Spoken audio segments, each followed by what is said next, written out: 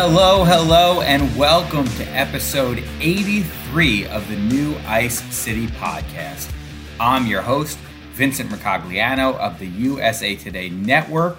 We are 1 week into training camp for the New York Rangers. Today, Wednesday the 28th, is their first day off, but of course, here I am working because it's very busy right now, a lot of stuff going on, working on a lot of different stories, and of course, wanted to make sure that I got you guys the podcast on time for Thursday morning. If you hear any squeals or maybe even a baby toot going on, I can tell you the little guy is having lunch right outside of my door, so I promise it's not me. It's him if you hear any background noise right now. We're trying to get it done while keeping him out of daycare today since I'm home, and hopefully be able to go to the park and do some playing and stuff later on. I finished my writing for the day. I wrote a thoughts piece on what I've observed, what I feel like I've learned so far through 1 week of camp. That is now up on loha.com/sports/Rangers. A lot of different stuff that I felt like I wanted to just get off my chest and put on some paper. So we'll get into plenty of that over the course of the show, I'm sure, but you can definitely go read the story. I would encourage everybody as well. It's been, I would say, a very encouraging start to camp for the Rangers. Now, of course, that's pretty standard, but you do feel like the Rangers, more than most teams, everybody has optimism at this time of year, but the Rangers, they have a lot to feel good about. There was a brief scare for a lot of you, I know, on Thursday, their first day on ice last week, when Igor Shesterkin was crashed into not once but twice. The first one I wouldn't really call a crashing.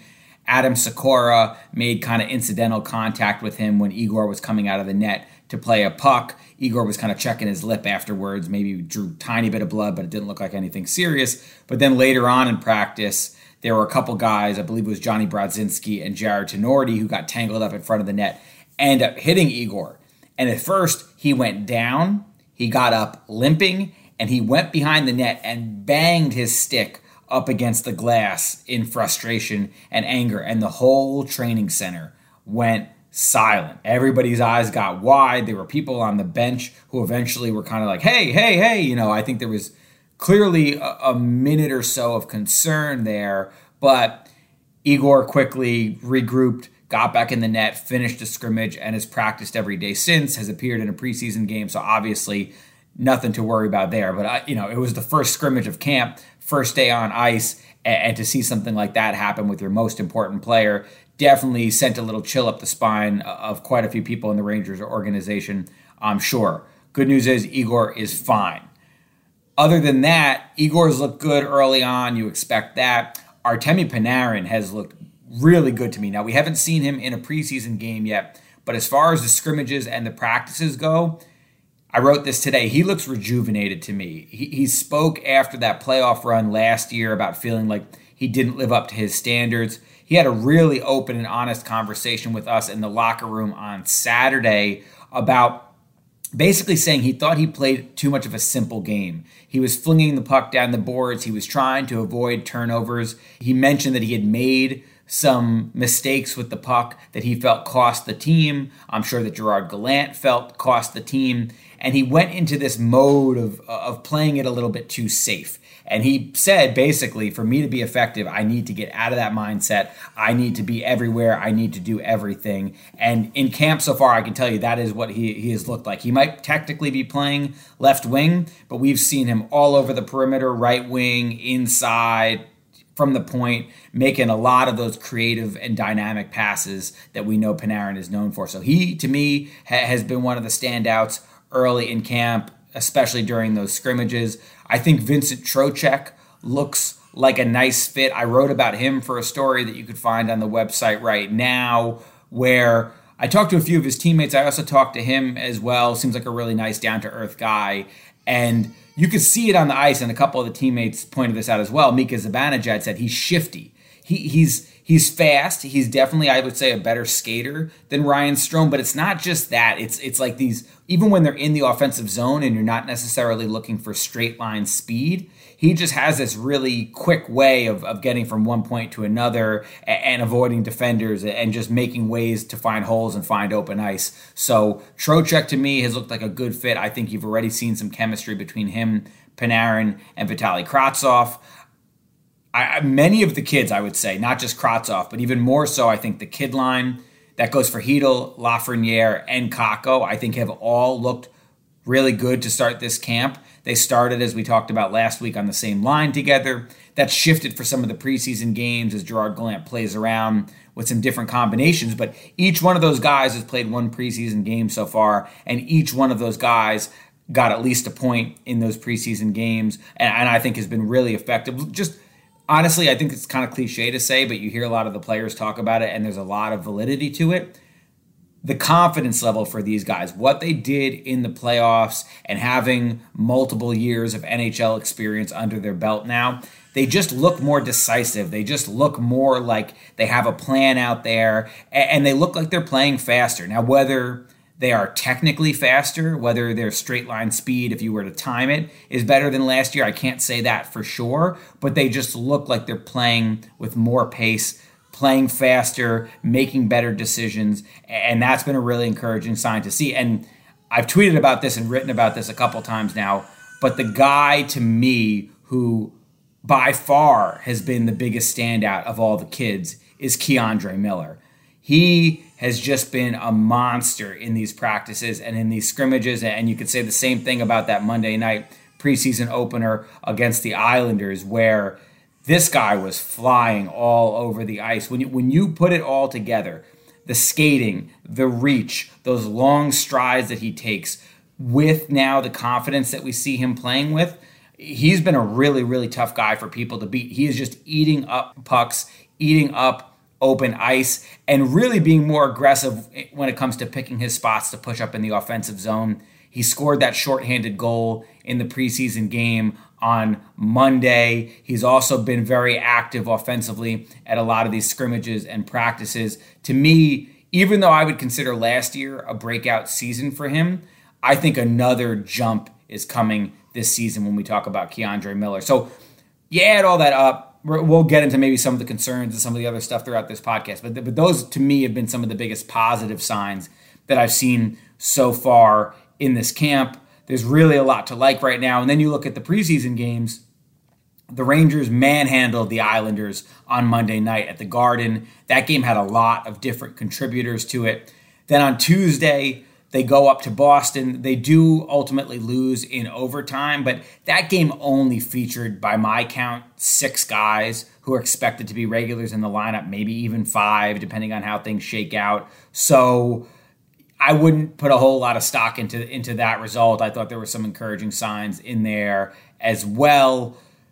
Now we look ahead. The Rangers have back-to-back games scheduled against the Devils on Thursday and Friday. Thursday will be at the Garden. Friday will be in Newark. And then from there, they head out to Rhode Island on their annual team bonding trip. I will be joining them for that, so I will have coverage from Rhode Island while the Rangers are up there doing their thing. They'll probably, last year I think they went to an arcade. I think they got a round of golf in. I think they did a bunch of different stuff. So I'm sure some of that stuff will be on the agenda again. Now, as far as these next 2 preseason games against the Devils, expect to see more jumbled lines, more tweaking of the lineup. Gerard Gallant has told us that he plans to experiment in these first 4 preseason games. So I think you're going to see some different combinations. I wouldn't put a whole lot of stock into what you see as far as the lineup goes on Thursday or Friday.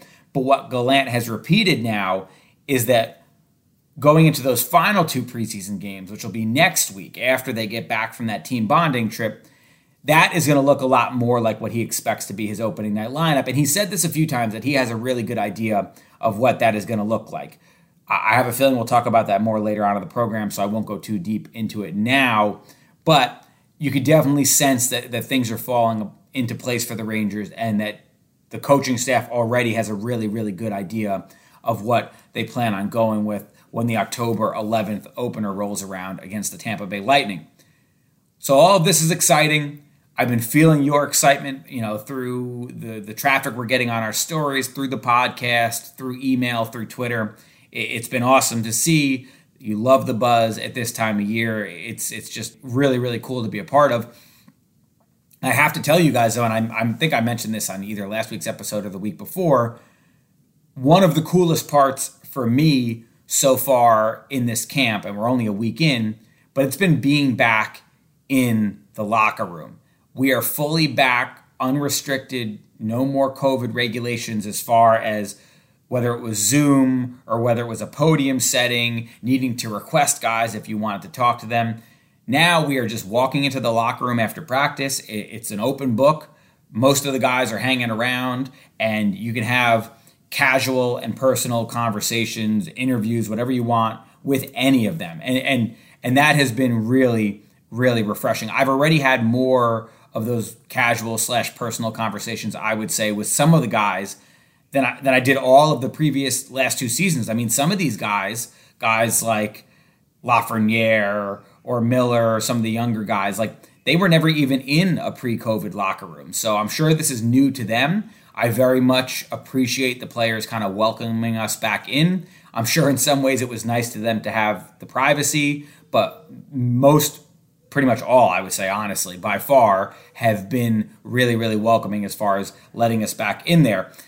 It gives you an opportunity, obviously, to have a lot of different interviews and gather a lot of stuff that way, but also just to talk about family, to talk about what you did over your summer, and some of the guys that have babies now, we've been talking about that, or guys that are planning weddings like Dryden Hunt, for example, we've talked about that. I even got to hear from Ryan Reeves all about his night out with Ric Flair, which I know some of you probably saw on social media. Got a real kick out of that conversation. So, or football, like whatever is on your mind, like it's so nice to not have it be so transactional. It's just people being able to talk to other people. And of course, from a work perspective, better conversations lead to better information, better quotes, which leads to better storytelling, which ultimately leads to better content for all of you guys. So that, I think, is a really, really exciting part of this for me. And I feel like I'm going to be able to give you guys some stories and some tidbits that I wasn't able to as much in the previous 2 seasons. So with all of that in mind, I wanted to spend some time on this week's episode giving you guys a taste of the locker room. So what I've done is I've cut clips from 3 of the interviews that I did in the past week that I felt like were compelling or interesting for a variety of different reasons. I'm going to play those clips, and then I'll come back and talk to you a little bit about what I took away from it. And we're going to start with a conversation I had on the very first day with Mika Zibanejad. And this, to me, was definitely one of the more interesting conversations I've had with anybody so far, because Mika was just so open and candid and honest about what he went through during the playoffs last year, the highs, the lows, the pressure, how he dealt with all that, and how he ultimately came through it, in my opinion, as the guy who looked like the Rangers' best skater in front of Igor Shesterkin throughout that playoff run. So here's Mika, and then when we're done with that clip, I'll come back and discuss it a little bit.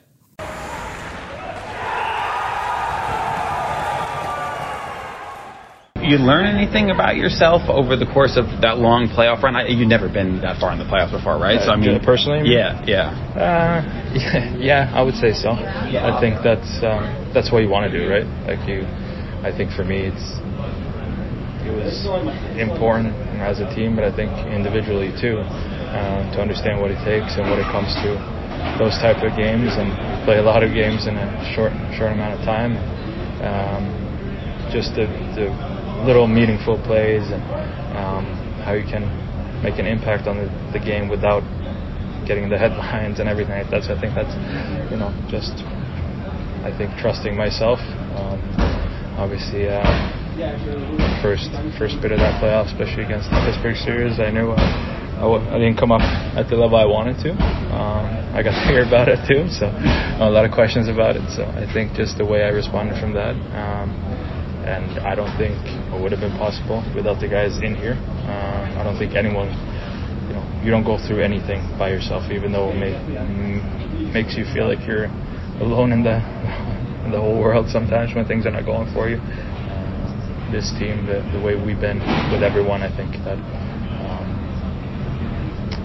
it wouldn't work without him. Do you think we made too much of that, like especially the Pittsburgh, the Crosby stuff, or was that a natural thing you had to overcome? No, I mean, I think I took it a little bit too much. I worried maybe a little bit too much what you guys were saying, and you guys were hyping this up, I think, and that kind of caused me doing it. And I think what you saw towards the end was me just playing my game. I didn't try to adjust to anyone else, and I think that's I think it's a lesson for me. And even though I'm not the youngest here, I feel like every year I get something out of it, and I think that's the way it is in life. I think every year you learn as a person, as a player, and you try to grow. So I'm not ashamed of admitting that it took a toll on me, but I think that was good for next time it comes around.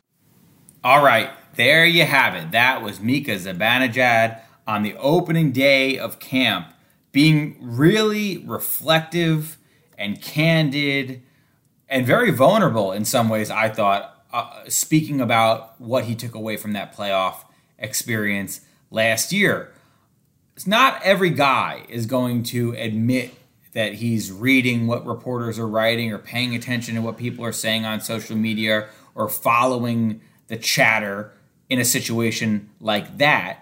But the fact is that most of them do. And Mika is a pretty genuine guy. Mika is the type of guy who is going to be a straight shooter when it comes to that. And I really appreciated his honesty with some of those answers that you heard. And he said, listen, I'm not ashamed to admit that it took a toll on me, that he was putting a lot of pressure on himself, and it got into his head, this whole matchup with Sidney Crosby, and could Mika go toe-to-toe with him? Was Mika on that level?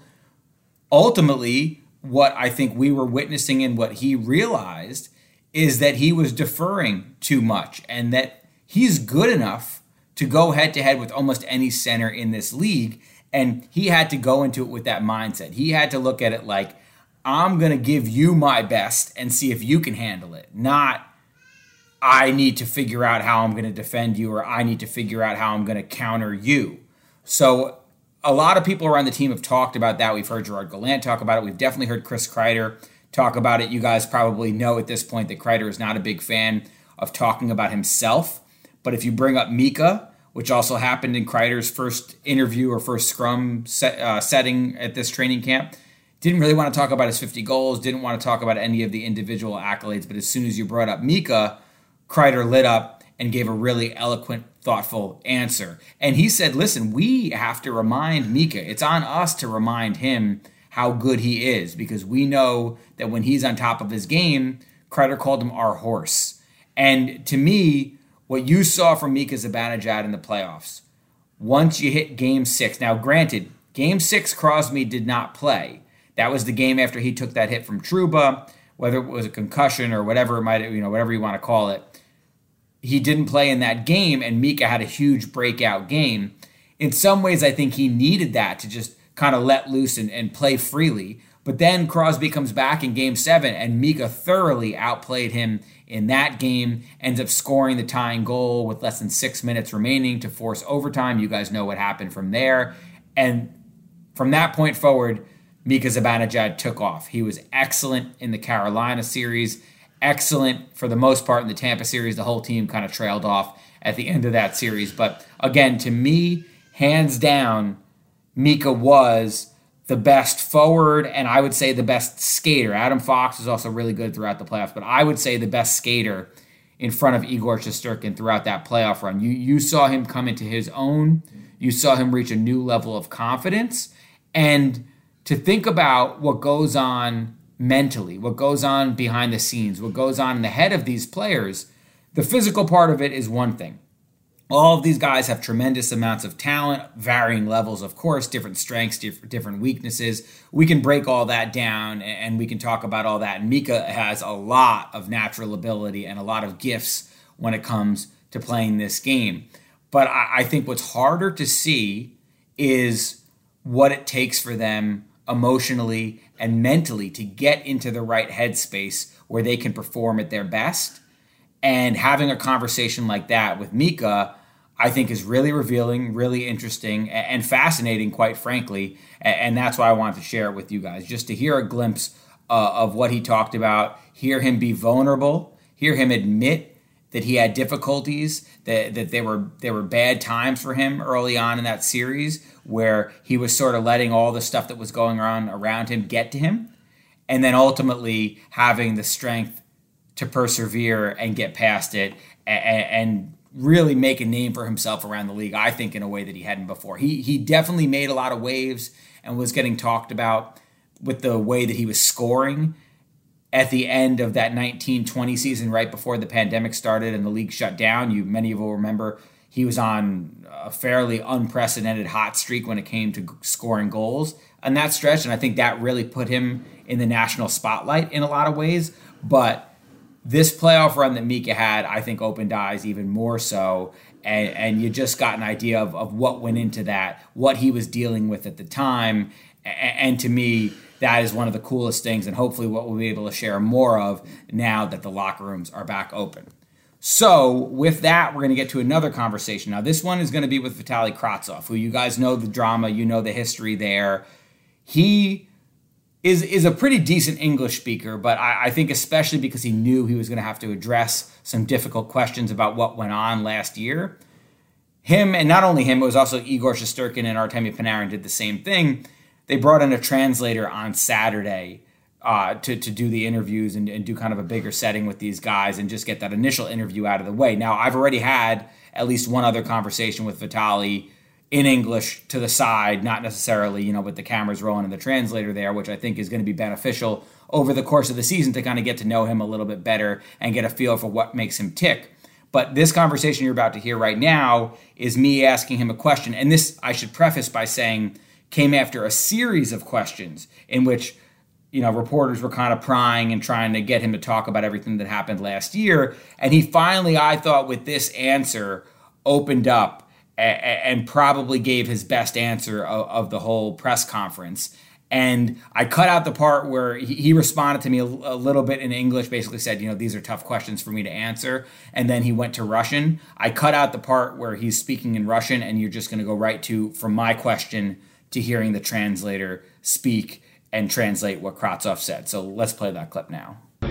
What did it mean to you to come in here and get a chance right away to play with Artemi and Trocheck?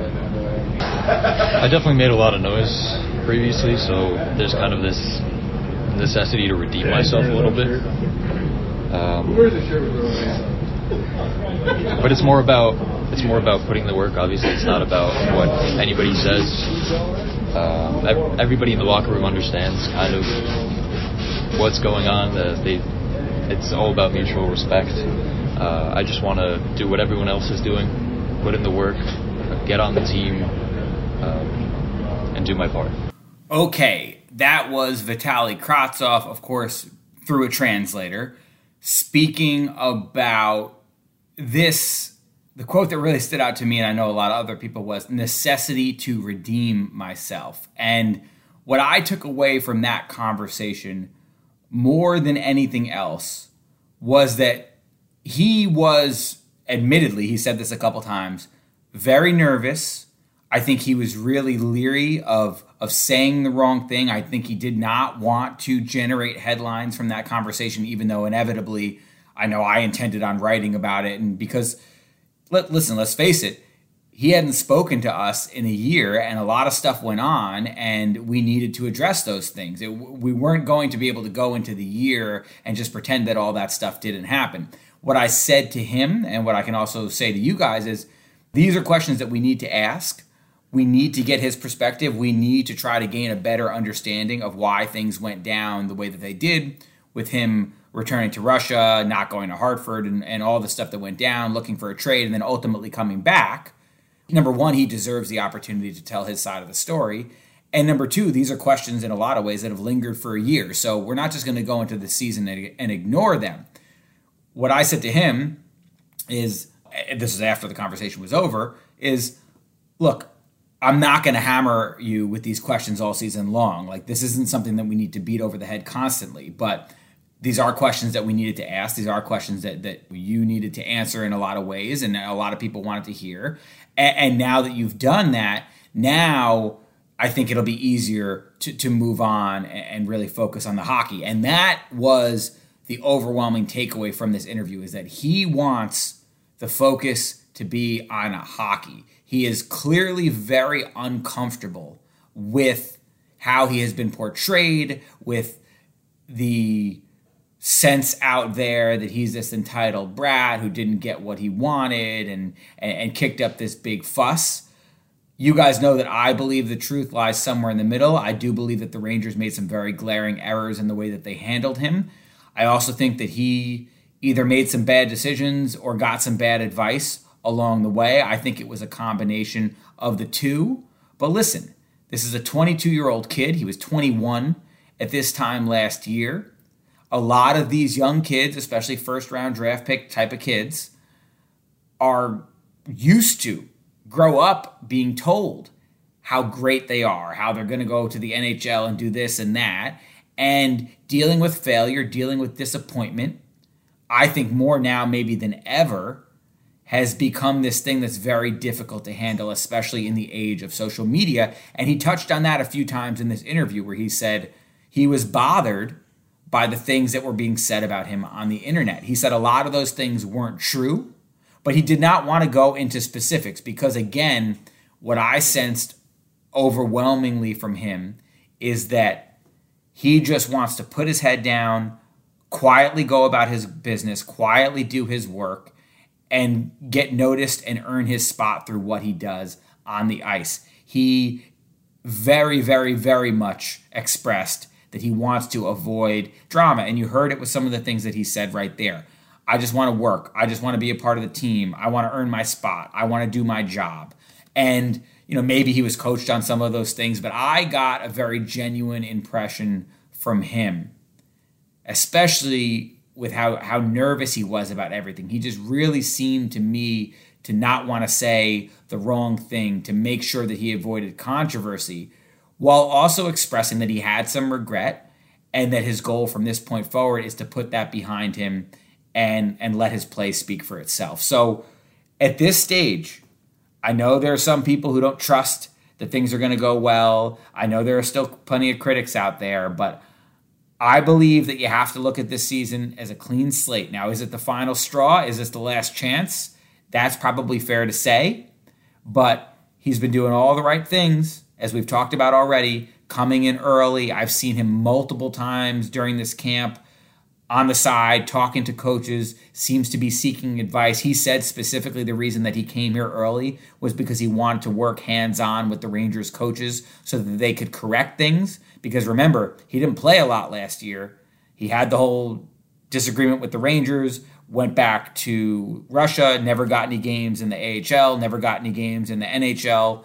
He got hurt for a little while in Russia, didn't end up playing all that many games in the KHL. So this is a guy who has not played a lot of hockey in the last year. So he said it was important to him to come here, get in the best shape possible, get as ready as he can be, and receive some coaching ahead of time to put himself in the best position to make the team now. And obviously we see that the Rangers appreciate that because they opened up camp with him on that second line with Panarin and Trocheck. So now I think it's fair to move forward. I think it's fair to judge what you see from this point forward. I'm certainly not going to harp on what happened in the past anymore, and I think that he was contrite. I think that he was genuine, and I think that I really came away from that thinking, wow, this guy is very much scarred, I think, from what happened. I think some of the things that he read online specifically were very hurtful for him, and I think now he wants to do everything that he can to not make any waves, to put that stuff behind him, and to just go out and try to live out his dream, which has been delayed for various reasons. Again, fault on both sides. But now he has this opportunity in front of him, and he definitely seems like he does not want to screw it up. So that's the impression I got from Kravtsov, and that's why I wanted to play that clip for you guys. And now we will get to the final clip from the locker room access. And this one comes from after the preseason game, the opener, on Monday at MSG.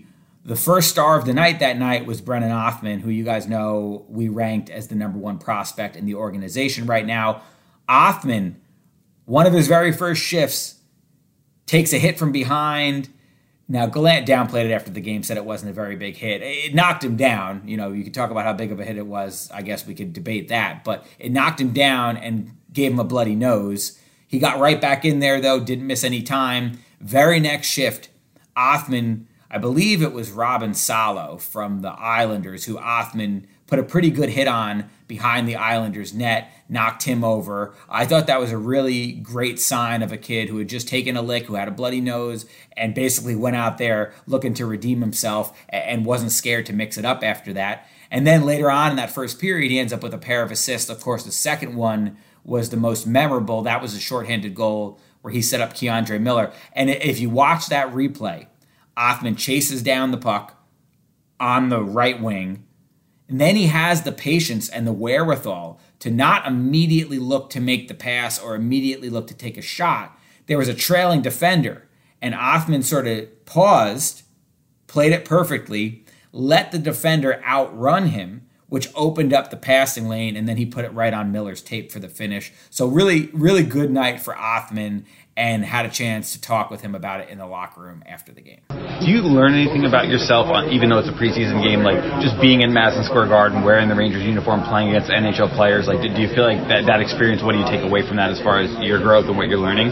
You can't get starstruck, I think, like I said. I spoke to Schneid's yesterday, actually, and you ask him questions. He's 2 years older than me. We shared a preseason last year together, and I think Schneid's a great person. Came down with him and said, "How's it like playing with all these stars you dream about playing with and against?" And he said, "You can't really think about that. You kind of just got to play." And that's kind of what I thought tonight. And a lot of the older guys helped me. Kravtsov helped me a lot tonight. And I just learned that you gotta continue to play a 200-foot game, and those 10 feet at your blue line is super important. It's super crucial, especially against a good team, and especially if it's a top team like Colorado or Tampa Bay or the Leafs or stuff like that. I'm just spitballing here, but you just gotta do those little tiny things right. Yeah, points are great and everything, but it's a little play like chipping it out is more important, I think. There you have Brennan Othmann, the Rangers' first-round pick from 2021. Of course, everyone wants to know what this all means for Othmann. Does this increase his chances of making the team? We'll discuss all that briefly, but as far as what you just heard from Othmann, a couple things stood out to me. Number one, he's pretty poised and pretty good at answering questions and dealing with the media, which I think will be helpful for him down the line and certainly make him an interesting guy to talk to. And I was also fascinated by the way that he talked about his relationship with Braden Schneider, who, this is a guy who was only drafted 1 year ahead of him, but Schneider played combined between the regular season and playoffs 63 games with the Rangers last year. And now I've had a couple different guys mention sort of leaning on him for advice, asking him what it's like. Matthew Robertson, defenseman who's competing for a spot right now, also made comments about talking to Schneider about his experience and what to expect and all that. So I thought that was pretty neat to hear from Othmann, that he had been picking Schneider's brain about how he handled being on the ice with these guys that I'm sure these kids grew up watching and idolizing and admiring, and now here you are and you're face to face with them in an NHL game, whether it's on your team or a guy that you're playing against. So that I thought was pretty cool. Again, a memorable night for Othmann. But I will tell you guys this, and I wrote about this in my column today. As much as that was encouraging to see, I don't think that changes the plan for the Rangers and Othmann. It's been this way, I think, really all summer, probably for a year or so now, that the expectation is Othmann will return to the OHL. He will once again captain the Flint Firebirds, which is the team where he had 50 goals with last year, and he took them on a pretty good playoff run. We've talked about how it's unfortunate that he doesn't have the eligibility to play in the AHL this year, because that would be a logical next step for him. But as far as the Rangers are concerned, their top 9 right now, specifically because Kravtsov is going to get an opportunity. Kravtsov is a couple years older than Othmann. has been sort of chomping at the bit to get that opportunity, as you heard, and now is in a position where he can't be sent anywhere else. If the Rangers want to send him to the AHL, he's going to go on waivers, and he's definitely going to get claimed by another team. The Rangers are going to give him a spot. They already have Hedel and Kakko and Lafreniere, who are all young guys. Their top 9, at least 4 of their top 9, the way that it looks right now, are going to be 23 years old or younger. I don't think at this point, for a team that's hoping to be in Stanley Cup contention, that you're going to make it 5 of your top 9 players who are that young, especially throwing a 19-year-old like Brennan Othmann into the mix. I've asked around about this, especially when I was writing about our prospect rankings. Most people that I've spoken to, while they believe that Othmann's future is as a solid middle 6 winger in the NHL who brings scoring and brings an edge to his game, as we saw on that preseason opener on Monday, his time is not quite now. Most people don't feel like he's quite ready yet, whether it's physical maturity, emotional maturity, rounding out his game, becoming a better defensive player in particular. It just seems like it would be a rushed decision if the Rangers tried to do that now. And also consider this. If you don't put him in the NHL this season, you can slide his entry-level contract back 1 year, which means it wouldn't start until next season, and then you would have 3 years of him being on a very reasonable annual salary. And for a Rangers team that's expecting to have to pay a lot of young kids whose contracts are going to be coming up in the next year or two and are going to be due for in some cases, some pretty hefty raises, the longer that they can push that can down the road with Othmann, the better it's going to be for them as far as rounding out their lineup and being able to fit under the salary cap. So that is another added benefit to waiting a year. Now, if a bunch of injuries happen and Othmann is lighting it up in the OHL, could that plan change? I'll never say never, but my expectation is that he will be going back to the OHL at some point in the next week or two. I think he'll hang around for a little while longer. I do think the Rangers value getting him experience with these NHL regulars right now. He'll probably play in, I would think, maybe at least one more preseason game if I had to guess. But as far as him making the team, I do not think that's going to happen, even though I know a lot of fans out there are anxious to see it. So probably going to have to be a little more patient on that one. All right, with that, we are going to end this segment of the program, and I'll be back in just a moment to answer some of your Twitter questions.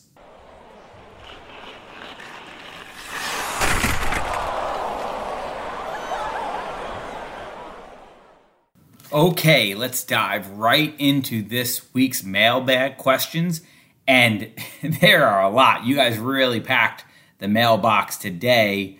I just glanced through a bunch of them, and I saw some repetitive stuff. There was definitely a lot of questions about the same guy, so I'm going to try to hit on a few of those. A lot of them were about Kravtsov and Othmann, who we just talked about, both of those guys. So I'm not going to go there, but there are also a lot of questions about the competition for the fourth line and the bottom of the roster forwards, and specifically a lot of questions about Gustav Rydahl, who is the center that the Rangers signed out of Sweden over the summer. He's 28 years old, so it's not a kid or a young prospect by any stretch of the imagination. He's played his entire career in Sweden up to this point, but the Rangers like a lot of things about him and see him potentially as a solid fourth-line center option, and they convinced him to come over here and give it a shot. So a lot of people want to know, is he going to make the team? Does he have a shot of making the team?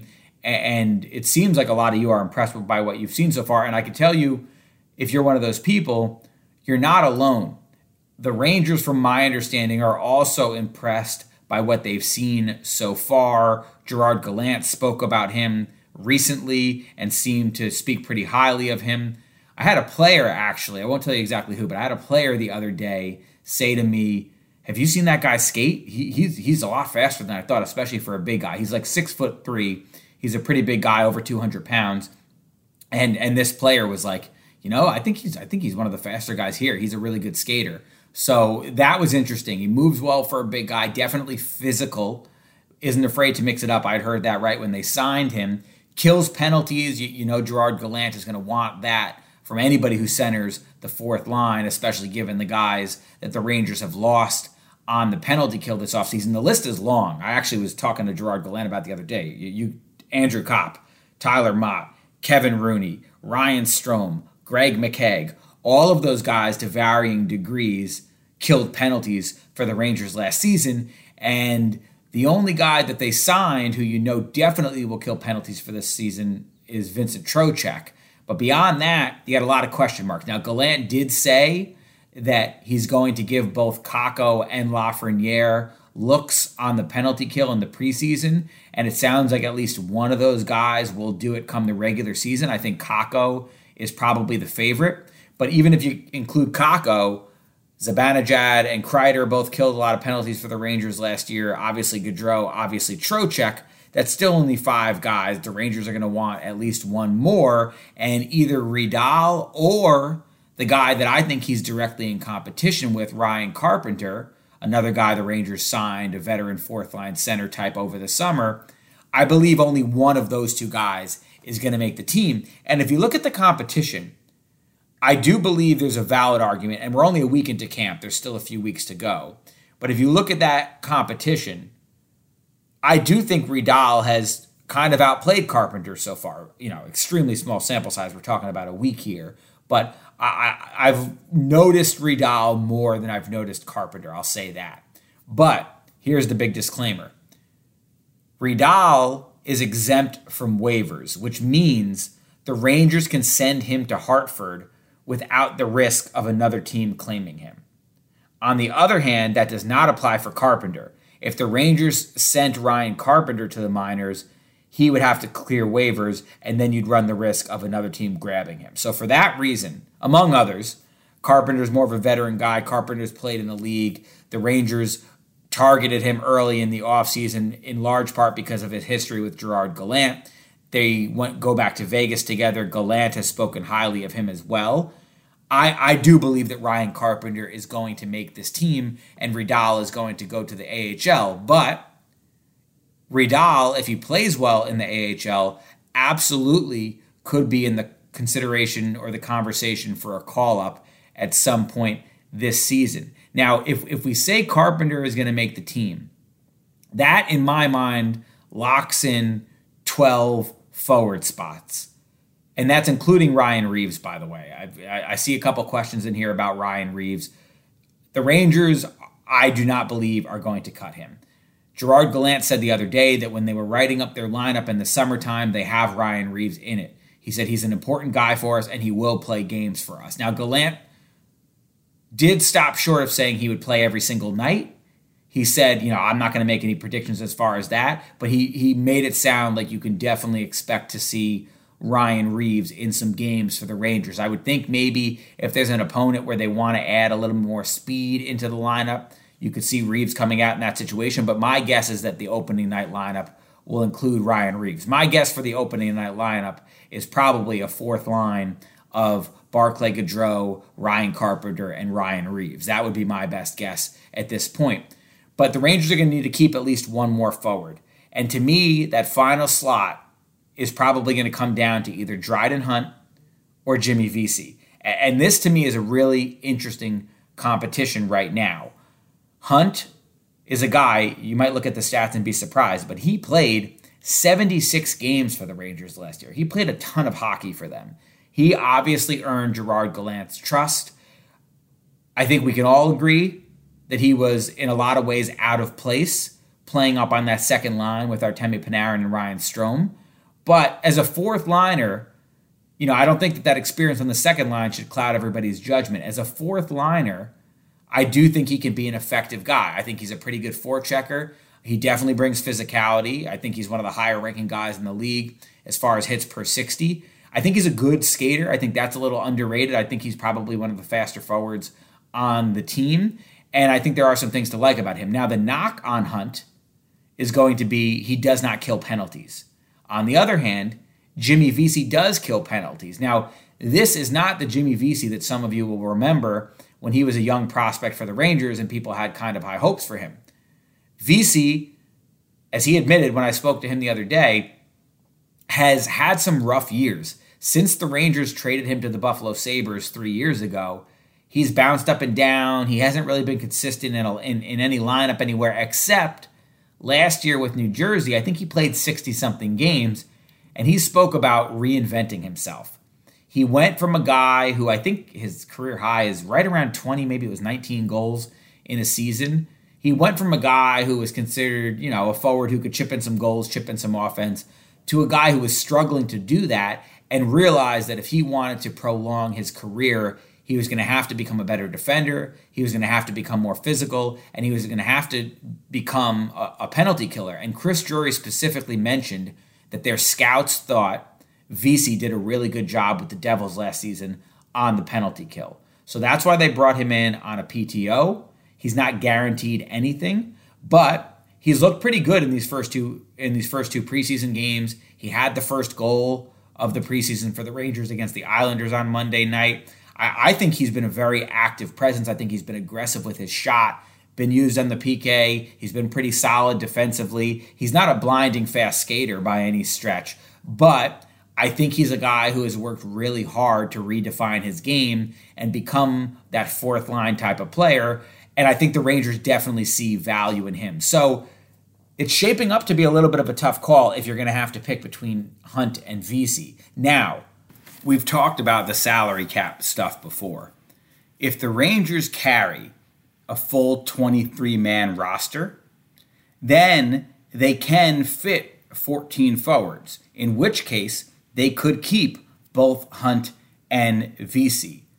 The problem with that is not that it would push them over the salary cap. Now, Vesey, the exact number of his cap hit, we don't know it yet because the way that a PTO works is if he makes the team, the Rangers would then have to negotiate a contract with him. But typically, those things fall around the veteran minimum. The veteran minimum right now is $750,000, and the Rangers, quite frankly, couldn't afford more than that. So it would probably have to be that. If you factor in an extra $750,000 on the projection that I put out there a few times, that leaves them with a little over $180,000 in salary cap room. It's tight, but it fits. The problem with that is not that it would push them over the salary cap, but that when we talk about the accrual process, which I know we've discussed before, that means that each day that you're under the cap, you add a little bit and a little bit and a little bit. And then when you get to the trade deadline, the hope is that you've added enough to where you could go out and acquire a player that you might want or need. If the Rangers started the season with $180,000, let's say, and maintain that number. Now, each day that you have a different number, that would change the accrual. But if they maintained that, then the math works out where you basically have to multiply by 4, and that gives you the amount of space that you have at the trade deadline. So if you multiply $180,000 by 4, the Rangers are looking at like $700,000-800,000 in cap space by the trade deadline. Maybe they could squeeze a little bit more out of it, but that's not going to be enough to get you an impact player. So if they go the opposite route, which is what I believe they'll do, and Chris Drury said they're open to doing, and carry 22 players instead of 23, and only keep, let's say, Hunt, well, then they'd go into the season with about $930,000 in cap space. And by the time they get to the trade deadline, they'll be able to accrue, let's say, $4 million in cap space. Now, $4 million, maybe $5 million if they do some cap gymnastics and send guys down on off days and that kind of thing. They could even push it over $5 million if they do that. Then $4 or $5 million will get you a pretty good player at the trade deadline. And I do believe that when you look at this roster right now, especially the top 9 forwards, the Rangers are giving Sammy Blais a look in there right now. But ultimately, that could be a position of need, and they might be, just based on what we see on paper and a little bit of camp so far, they could be one forward away from really feeling like they have a team that can go on a run. We saw how valuable that was for them last season. So to me, carrying 22 instead of 23 makes a lot of sense because it'll put you in a better position at the trade deadline. It will give you a lot more flexibility. But on the other hand, the Rangers might look at their depth and say, well, if an injury happens or, stuff is definitely going to come up throughout the season, we would really like to have both Hunt and Vesey as options. If they cut one of them, Could they clear waivers and end up with Hartford and be depth for the Rangers there? Sure, but you run the risk of another team claiming them. So I think that is going to be the internal discussion right now for the Rangers is, do we carry 23, sacrifice the cap space for more depth right now, or do we carry 22, potentially lose one of those players, but put ourselves in a better position going toward the trade deadline? To me, I would lean toward the latter. I believe the Rangers will probably lean toward the latter. But the other thing I'll say about carrying 23 is if they did that, it doesn't necessarily mean that they have to carry 23 for the whole season. They could start with 23 and then see what happens after a couple of weeks and make another decision from there. So if they start with 23, it doesn't mean they're going to have no cap space at the trade deadline. They could maneuver things differently and accrue more later on in the season after, a few weeks or a month or whatever it might be. It's not like they're setting anything in stone by carrying 23 off the bat, which is why I think it'll be a possibility that's discussed. But at the end of the day, I think 22 makes a lot of sense for a lot of reasons. And that's why I'm kind of looking at it as a battle right now between Hunt and Vesey. There are other players in the mix. The Rangers do seem to have some pretty decent depth right now when it comes to that fourth line and the options that they have there. But I believe you can kind of look at it like Carpenter and Riedel are competing for a center spot. And Carpenter has the edge because he would have to clear waivers and Riedel doesn't. And then I think the 13th spot, if they're going to go with 13, comes down to Hunt and Vesey. And I think that will be a very, very difficult decision based on everything that we've seen so far. So that's my read on the situation right now. Again, they could end up keeping both if they decide to carry 23. But I think that their plan for most of the summer, looking at their cap situation, has been to carry 22. We'll see if a guy like Jimmy Vesey forces them to rethink that. All right. Final question for this week's episode comes from Eddie Nathan, who wrote, professional question. Beat writers often do personal interest stories on the same players. Is that due to access to the player or recommendations from the PR staff? I'm just wondering how it all works. Well, Eddie, this episode, as we touched on earlier, we devoted a good chunk of time to talking about the locker room access and playing some clips from those interviews. In the past, specifically during the COVID seasons, the last 2 seasons, a lot of times, unless we wanted to go off in our own direction and potentially write something that didn't have any quotes in it or had very limited quotes in it, a lot of times we did end up, I think, unfortunately, writing similar things on certain days because we were interviewing the same players every day. It was the same 2 or 3 guys that we all had access to on a given day that were brought out to the podium, and everybody heard everybody's questions, everybody heard the same answers, and we were all working off the same quotes. Now, what I think, or what I know I should say, is that moving forward with this locker room access and the ability to have one-on-one conversations every day, pull guys aside. Now, there's still going to be situations where there's a player of interest that day and multiple reporters talk to him at the same time. Like that interview with Kravtsov was definitely a scrum situation that you guys heard there.